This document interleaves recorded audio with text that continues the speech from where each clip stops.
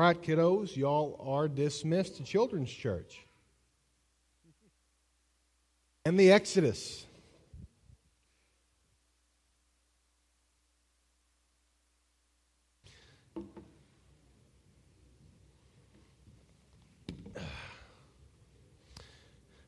All right, well, turn in your Bibles to the book of Genesis. If you have a hard time looking up places in the Bible where I preach from, just go to the contents and turn over one, and you will be there. Genesis chapter 4. We will be spending quite a bit of time in that book. Got a thumbs up from my brother that has moved into the community recently, and the church he was at, they just spent a long time going through Genesis. And now we're going through Genesis. And so I told him about John. John had the same thing when he came to our church. He'd just come through the book of John, and we were beginning to preach the book of John. So God is direct with His message, whether we want to hear it or not. So the primary goal going into this year is we'll look primarily at the patriarchs, Genesis 12 and forward, but we are going to do kind of a 40,000 foot view over the opening chapters of the book of Genesis, going into the book of the patriarchs. And so I'm really looking forward to this Old Testament study. I've spent the most of my preaching ministry here in the New Testament, and just want you to know I'm not going to just stick right by that. You'll know sometimes we kind of started Genesis and then we took a hiatus for Christmas, and we'll do that some more, but I hope to kind of march through this really important text. Back in, I think, at the end of October, I preached a message over the relevancy of Scripture, primarily the Old Testament and in the book of Genesis. I know some people want to look at this book as ancient history, and it is. They also want to look at it as myth, and it's not myth. It's the Word of God. And I have found it to be reliable. And I hope that as we go through that, it will encourage your faith. And so I do want to say this. I don't want to get bogged down in the weeds in some important aspects of this text, but as you're reading with me and studying this Scripture, if you come across a point that you're thinking, I just kind of get hung up on this issue, and maybe I don't give you all the answers you're looking for from a preaching preaching a sermon, man, grab one of our men, one of our ladies, and let's wrestle with the Word of God together, because we need to be able to understand it. We're told in Romans chapter 12, as a result of our salvation, that we are not to be conformed to the world, but be transformed to the renewing of our mind. And so if there's things that you get hung up on, let's do it together. But I'll do my best to deal with some of the more difficult issues, especially as we get into Genesis 12. And we're going to see that this is a messed up family as we look in the book of Genesis. And so take heart if you feel like you're in a messed up family. So coming off of Christmas, some of you might feel that way. It's okay. God redeems messed up things. That's what the story in Genesis is all about. In fact, we're going to look at a really messed up situation in the very first family this morning. So I'm going to read all of chapter 4. It's not very long, but just follow along with me in your own copy of God's Word, and then we'll look at this chapter. Genesis chapter 4. This is immediately after the fall and after the consequences of the fall. It says, after Adam and Eve were put out of the garden, they were driven out. It says, the man was intimate with his wife Eve, and she conceived and gave birth to Cain. She said, I have a man-child with the Lord's help. She also gave birth to his brother Abel. Now Abel became a shepherd of flocks, but Cain worked the ground. In the course of time, Cain presented some of the land's produce as an offering to the Lord. And Abel also presented an offering, some of the firstborn of his flocks and their fat portions. The Lord had regard for Abel and his offering, but He did not have regard for Cain and his offering. Cain was furious and he looked despondent. Then the Lord said to Cain, why are you furious and why do you look despondent? If you do what is right, won't you be accepted? But if you do not do what is right, sin is crouching at the door. Its desire is for you, but you must rule over it. Cain said to his brother Abel, let's go out to the field. And while they were in the field, Cain attacked his brother Abel and killed him.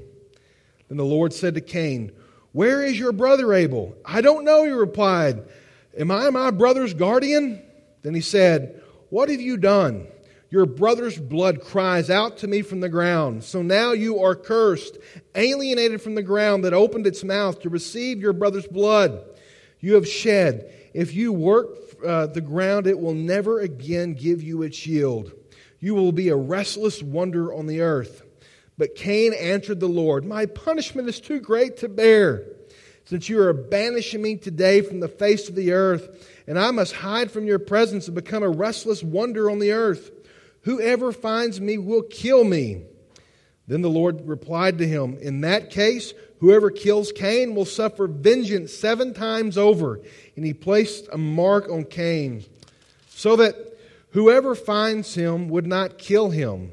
Then Cain went out from the Lord's presence and lived in the land of Nod, east of Eden. Verse 17. Cain was intimate with his wife, and she conceived and gave birth to Enoch. Then Cain became the builder of a city, and he named the city Enoch after his son Irad was born to Enoch. Irad fathered so I'm going to stumble on this one. Mahujal fathered Methushal, and Methushal fathered Lamech, and Lamech took 2 wives for himself, one named Ada and the other Zilha. Ada born Jabal, and he was the father of the nomadic herdsmen. His brother was named Jubal, and he was the father of all who played the lyre and the flute. Zillah bore Tubal-Cain, and who made all kinds of bronze and iron tools. Tubal-Cain's sister was Naamah. Lamech, going back a couple generations, said to his wives, Ada and Zilha, hear my voice, wives of Lamech. Pay attention to my words, for I killed a man for wounding me, a young man for striking me. If Cain is to be avenged 7 times over, then for Lamech it will be 77 times. Adam was intimate with his wife again, and she gave birth to a son and named him Seth, for she said, God has given me another child in place of Abel, since Cain killed him. A son was born to Seth also, and he named him Enosh. At that time, people began to call on the name of the Lord. Now, I'm going to do my best to bring a summary to all this great text here. There's a lot packed into this, but just know the primary purpose of chapter 4, okay? It has to do with worship, but it also has to do with murder. It's not too often you would think that that's what the Bible is about, worship and murder. But that's what we see here. And just think about this, okay? Cain is the first natural-born human being on the earth according to the Bible's account. And I believe it to be true. Cain is the first natural-born child. In that day and time, and not as much, but today there's a big part of this. You know, the firstborn son often inherits the most, and often inherits, maybe his father's vocation, and supposed to, take the name and do something great with it. The first natural-born son we read about on the earth from the Scripture is a murderer. It makes us think back to what the Apostle Paul says in Romans chapter 5, verse 12. Therefore, just as sin entered the world, so through one man and death through sin, in this way death spread to all people because all sinned. Basically, we have a nature of sin within us. And it's no different here with Cain. I mean, it's a tragedy. It's heartache. We see this great picture of creation, and God provided, a people, a person, an individual, a man, and gave him a wife to possess the earth, to bear His name. They were the image bearers of God, to live for His purpose and His glory. And we know sin broke all that, shattered that. We also have hope, though, because whenever they were kicked out of the garden, it's not a story of great judgment. If God wanted to eradicate Adam and Eve, that would have been just punishment. But it was actually a picture of mercy that He put them out. And they, they had to bear the responsibility and they had to bear the ramifications of sin, but they were still preserved. And we're going to begin to see kind of, the picture in Genesis of creation and an identity for God on the earth, but how it's broken and it's restored. But then we see the ripple effects of sin and how it continues on. But we also see the effects of God's mercy and grace continue on. And the picture is for us, because we're in that picture. We're in that cycle. The ripple effects of sin affect us. But God's mercy and grace affects us. There is a time whenever the waters will be completely stilled. But that time has not come yet. We prayed about war today. But we see a picture of the problem here. The first natural born man. And his legacy was not to murder. It was to worship the Lord. In fact, let's just take just a few minutes to kind of look at the focus here. So, the title of my sermon is "We Worship as We Live." Just kick the new year off. I hope this year for your life in 2020, I hope it is prosperous. I hope it is blessed. But I want you to know, I don't think true prosperity and true blessedness follows anyone if they're not worshiping the King. There might be some good things happen, but they'll always be hollow without true worship. And we'll talk about worship this morning, and worship will be a theme that will come up quite often as we look in this text in Genesis. But first we see here that Adam and Eve had a child, and this first child was Cain. And then shortly after, Abel was born. And it's also interesting. We know part of the curse for Adam was that he lived in the garden, him and Eve, and they he named the animals. He had this fellowship, and it says though he tended the garden. There was work promised in creation. If you have to work, it's not a curse. Okay, work is a good thing. I think there's going to be work in heaven someday, and it's going to be great work for the King. To work and to be fruitful here is not a bad thing; it's a blessed thing. But Cain is cursed in the type of work he does, and what will the outcome of his work be because of sin. And he's told that he's going to till the ground, and it's not going to bear the fruit that he wishes it would produce. Okay, it's tough. I don't think it's by accident that Cain's vocation is someone who also works the ground. Now we see that Abel's vocation is different. He's a herdsman. So Cain is following in his daddy's footsteps. Okay, good check. He did the right thing. He's doing what daddy taught him how to do. Next, we see, though, that they go and they take an offering to the Lord. I'm also convinced, Adam and Eve had a relationship with God that was broken. I don't want to take the time to go back and unpack all this in Genesis. I've done it not that long ago, but there was a covering made for them. There's blood shed for them to cover up their nakedness and their sin to be in God's presence. And that's the first picture of, I believe, worship and sacrifice. And I believe that Adam was taught his children how to worship and how to live in right relationship, how to sacrifice. Okay, and that's something, parents, we teach our children all sorts of things, whether we do it intentionally or we do it accidentally. Our children take on who we are, the good and the bad and the ugly. And I know we can break a cycle if we need to, but the older I get, I'm going to turn the clock this year. I'm 39. And I just noticed the other day I got a little bit of gray right here. I need to get a haircut. I need to go see Karen pretty quick so I can make that gray go away. But I want to turn the clock to 40. The older I get, the more I see my dad in me. I don't know if that happens with you, but my father's passed many great things on to me. And I know I'm passing some really good stuff and probably some really bad stuff on to my children. But I just want to make the point here, especially when we come to the issue of serving the Lord and of worship. Our children learn how to do those things from us. Now, some of you have a testimony, and some of you have a story about how you learned that without your parents. Okay? And I commend you, and God can intervene, but I want you to know, if you are a steward of children, give them a leg up. Teach them how to serve the Lord. Teach them how to worship the Lord.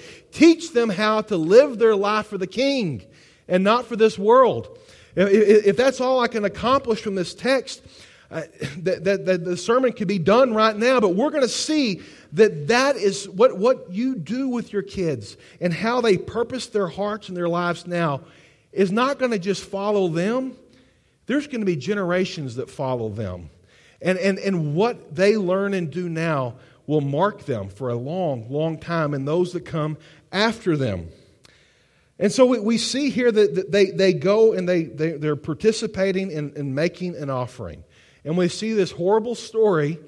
It starts out great, two brothers going and making sacrifice. And it basically tells that Abel made a sacrifice of the first of his flocks, the best and the fat portions. And it says that God found favor or had regard for his sacrifice. But it says Cain brought an offering too, and God did not find regard for it. Now, it doesn't particularly say why God did not find regard for it. I think we can imply because of, it says what Abel brought was the best, what he valued the most, he brought to him.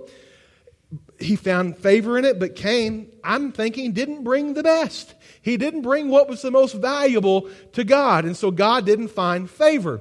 But we don't find judgment and condemnation for Cain for doing that. It's not like Cain forgot to tithe one month, and God just like zapped him and just wiped him out. That's not what we see here, okay? It just shows that Abel found regard from God, and Cain didn't. But Cain knew it. Cain saw the blessing on his brother. It doesn't really flesh out what it was. All we know is that Cain was convicted somehow. And God asked him, why are you convicted so? Why are you furious, it says. In fact, it says in the text, and I think it's quite interesting here, that, let me go back and find it here. It says, did he not have regard for Cain and his offering? Cain was furious and he looked despondent. You could just see it on his face. Now, I just want to pose this without diving too deep into the text. We know here. They both brought an offering. They both brought a portion of what they had. They were both going to church. They were both putting something in the plate. They were both spending time doing something around the church house. However you want to put it in the context of today for then, they were both doing it. But the problem is that we know from 1 Samuel chapter 16, verse 7, where the Lord said to Samuel, do not look at his appearance or his stature, because I have rejected him. Man does not see what the Lord sees, for man sees what is visible, but the Lord sees the heart. God knew the heart of Cain. Guys, and it's not about what you do at church. It's not about how much you do at church. It's not about what you do for the Lord in the community. It's not about how much time you have to give to do something. It's about your heart. And it's about your motive. It's about how you live. It's about who you are when nobody else is looking. I mean, the idea here, I believe, is clear, is that Cain's heart was sinful and broken. Abel, we don't have that picture. Abel has something that was good and right. And he got that from watching his parents. But Cain got something else. And it wasn't good. And just the fact that, it says that he was furious. He was despondent. And it showed on his face. And God confronted him. And God challenged him. And He gave him a lifeline. I love how I see this in the text. God recognized the struggle, the downfall of this man and the anguish he was going through, he was suffering through. And I see that. I've seen that in my life so many times. I've seen it in people that I get to know, my friends, my family, my parishioners, whenever we're struggling, whether it's our fault or a fault of someone else. I mean, I love it how God is about mercy and grace, and He throws a lifeline. And He throws a lifeline to Cain here. Because he interacts with him. He somehow speaks to him. He speaks to his heart. He speaks to him audibly. I'm not sure. It doesn't say, but it says that he spoke out to him. But Cain is hard. He doesn't want to hear it.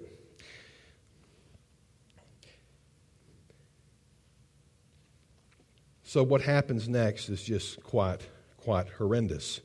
So after this interaction, and and the motive of Cain's heart is exposed, and he doesn't respond to God, he asks his brother to go hang out with him in the field. And they go out in the field, and he murders his brother.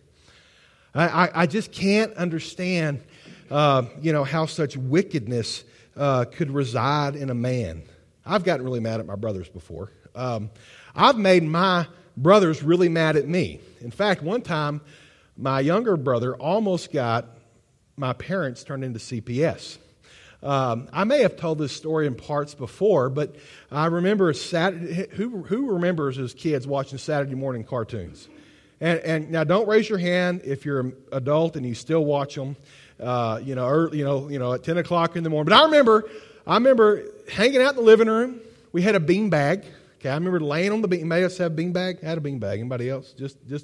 Thank you for being honest. Me and Chris, man, we're always there, man. Laying in my bean bag, I was a little boy in my underwear, just chilling out, kicking up, watching, cartoons. And I remember just sitting there, and out of the blue, it's like a horse kicked me in the head. What it was, my little brother, who was only about 4 years old, so I must have been 8, he had one of those big plastic bats. It's just a hollow plastic bat, but now it was skinny and got really fat at the end. He just walked in the living room, and he just stood right behind that beanbag, and he just did this whack, And I've never been hit so hard in my life. My eye was completely swelled shut. And I remember I went to school, that next Monday, and I had a teacher ask me what happened. I was like, my brother hit me with a toy baseball bat. They said, are you sure? Did your dad hit you? They asked me that. I was like, I'm pretty sure it was my little brother, I don't know what I did to him to make him so mad. That's the way Larry would operate. I probably shot him with a water gun 6 months before, and he would stew on it. That's how Larry would do that. I don't understand how such rage can be in somebody. I say that. I know what rage is. I know what anger is. I have felt it in myself before. Another important part of this text we have to understand is that though we are created to serve the King, we are created to worship God, we have something broken in us. We have a nature of sin, and I want you to know, I don't care how good and secure you feel like you are. We have something in us that won't completely be corrected until we are standing before the King. Each and every one of us are completely able to commit the most wicked of sin at any given time.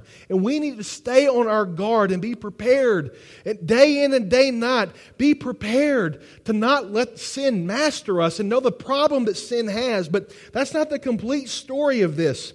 Because what else is so interesting about this story is after Cain kills his brother, he goes and he hides. He wants to cover it up. And then we see that the Lord shows back up again later, and he basically wants to know and ask Cain, where's your brother? Just the chapter before, we see the exact same thing. And it's not by coincidence. We see that remember Adam and Eve sinned, and they ate from the tree, and then it says God walked through the garden saying, Adam, where are you? And, they're out hiding, don't want God to see them. And he asked them, where are you? And, he gave some excuses why he was hiding. And we see the Son do the exact same thing here. But guys, I just think right now. There's nothing you can hide from God. And I don't even know why we try to do it sometimes, but we do.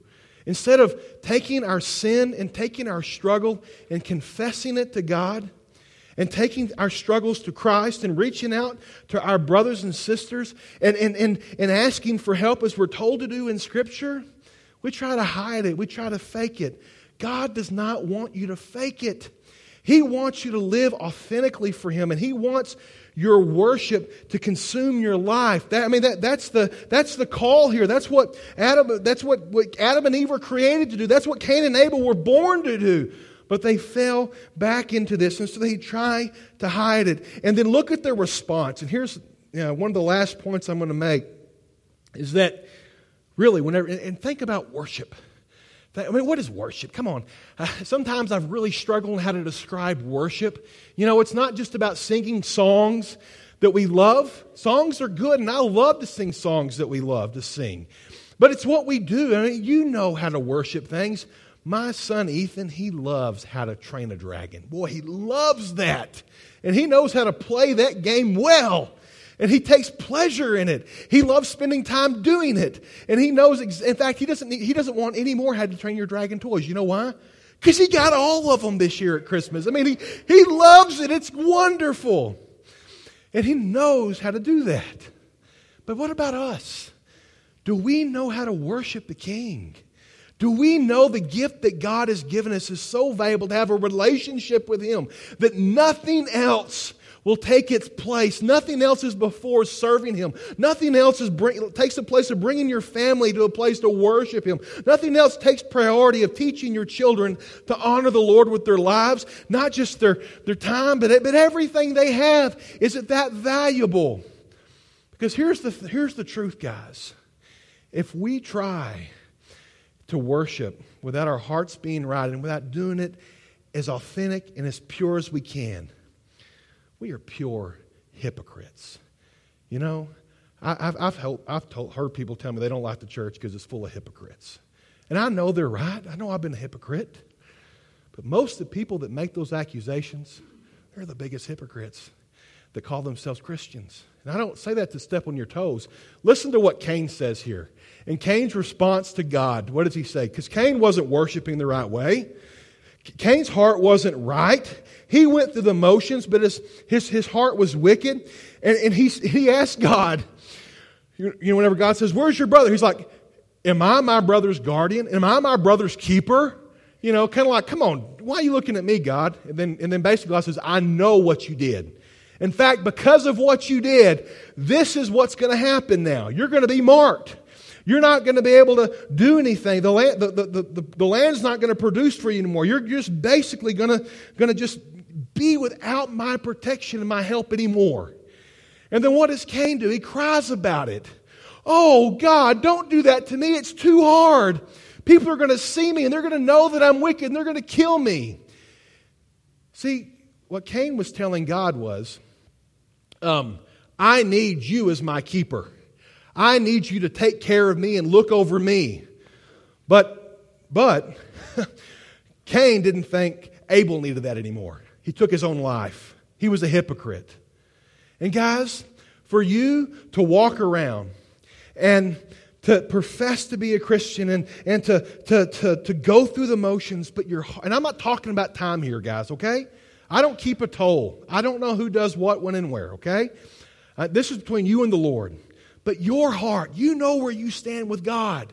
You know what is the motivation of your life for you to profess to be His, but just to be so half-hearted. You're a hypocrite. And look what happens next in the story. And then after this, basically God still is Cain's keeper. He's still not kicking him to the road. God is still giving him mercy. He's still giving him a chance. I love this about the Word of God and who God is. He still protects him, puts a mark on him, and basically tells the earth, "Don't kill Cain." But then Cain goes out, and we see that his heart doesn't change. Why do we know that? Because we see the stain of sin follows him. We see generations after him, his siblings are still shedding blood. There's still violence. And it's at the end of the story, and we're just thinking, man, this is harsh. Is this ever going to end? We're only 4 chapters in the Bible. It looks like it's broken. But God honors the heart of Adam and Eve. See, Adam and Eve are sinners. They're the chief. They're the ones that started it. They were judged by God, but we get a picture here that there is always redemption available. And I want you to know about that. I also want you to know about that as we look at this scripture. We are all broken people. We are all susceptible to sin. But God has a plan for our lives. It's to worship Him. It's to serve Him. It's to live for Him. Especially when we mess up. God wants to redeem us. That's why He sent His Son Jesus for us. And we see the plan kick into gear because just as God promised judgment on Adam and Eve because of the original sin, He also promised a way out whenever He spoke judgment over the serpent. And He said that there will be enmity between the seed of the woman and against the serpent. There will be someday a seed that will crush the serpent's head. And we're reading a chapter later thinking, oh no, is the plan going to fail? But we look there in verse 24. This is why, oh wait, wrong chapter. As we look here towards the end of the text, and we see clearly Adam was intimate with his wife again, and she gave birth to a son. His name was Seth. And she said, God has given me another child in place of Abel, since Cain killed him. A son was born to Seth also, and his name was Enosh. At that time, people began to call on the name of the Lord. Guys, the last truth that I want to just pull out for this text is that we have to know that God is going to get His glory. God is going to be elevated in your life. God is going to be elevated at the judgment. No matter where we stand, He's going to get what God is going to get. But there's a decision that we have to make. What side of glory are we going to stand on and worship Him? Is it on this side or the next? And I'm so thankful to see this part of the story where God has preserved a name for Himself in Seth, and we'll see this story carry on next week. But how about you? Does the line carry through you? Is your life consumed about worship because you value God above all other things? Or are you holding back from God as Cain did? Is your heart turned? Is it wicked? The only way to turn your heart is in a relationship with Christ. To know Him as Savior, to live for the King, and to worship the King. If you don't have a relationship with Him, it's freely available. If you have that relationship but it's been dry lately, you need to come back to the well. Father God, I am eternally grateful, Father, for who You are. And Father, for what You have accomplished. Father, I know that, Father, the inheritance of Adam, Father, has been present in my life, Father, as I've struggled with sin. But, oh God, Father, thank You for overcoming that inheritance in me. Father God, I know that, Lord, some of the things that I, Lord, took from my parents, Father, Lord, some patterns that weren't healthy, God. Lord, You are still working Your way out of my life. But Father, whenever I struggle, Lord God, I'm so grateful I have the lifeline, Lord, to know You and to praise You no matter the circumstances. Father, as I live my life in 2020, God, would You help me, enable me to live for You, King Jesus. Father God, I pray, Lord, that, Lord, You will, Lord, teach me, show me, help me to show my children, to show my wife how to value You, how to value this relationship we have through Your Son Jesus above anything else that we have. Father, I pray, God, that You would tear down, Lord, the strongholds of my life. Father God, that You would remove, Lord, the shackles, Lord, that I put on myself, Father, and bind me from putting them back on again, to be completely free from being tethered to this earth. Lord, help me to serve You and to worship You this year. Father, for those that are here this morning, God, that, Father, are feeling, Lord, tethered, Lord, because of their heart, because maybe it's never been made right because they don't know You. Lord, they don't know what it means to be completely free of sin. They don't know what it means to walk in Your righteousness, knowing they don't have to struggle anymore to be good or to be right. They can just lean on Your rightness. Father, if there's anyone here that needs a relationship with You, God, for the first time, I pray, God, they'd respond at our invitation. I pray it's an invitation from You. But for those of us, God, that have the relationship, Father, Lord, I pray that we can freely worship You now. Father, Lord, maybe perhaps for the first time in a while, God, let us pour ourselves before You now as we sing. Stand on your feet. If God's called you to respond in a particular way, maybe you need to talk about knowing Christ as your Savior, know what it means to be saved. Maybe it needs to be, you want to talk about joining the church. Maybe you just need prayer. You need time alone with God. Whatever God is calling you to do, would you please respond now?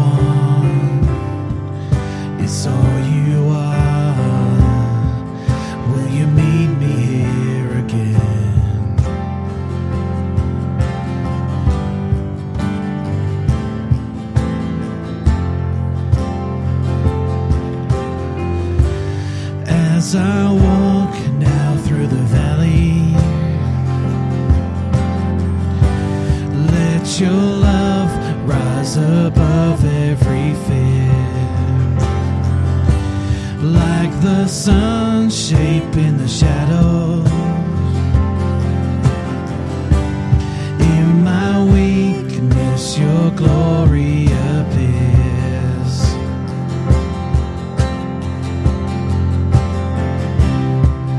I'm not enough unless you come.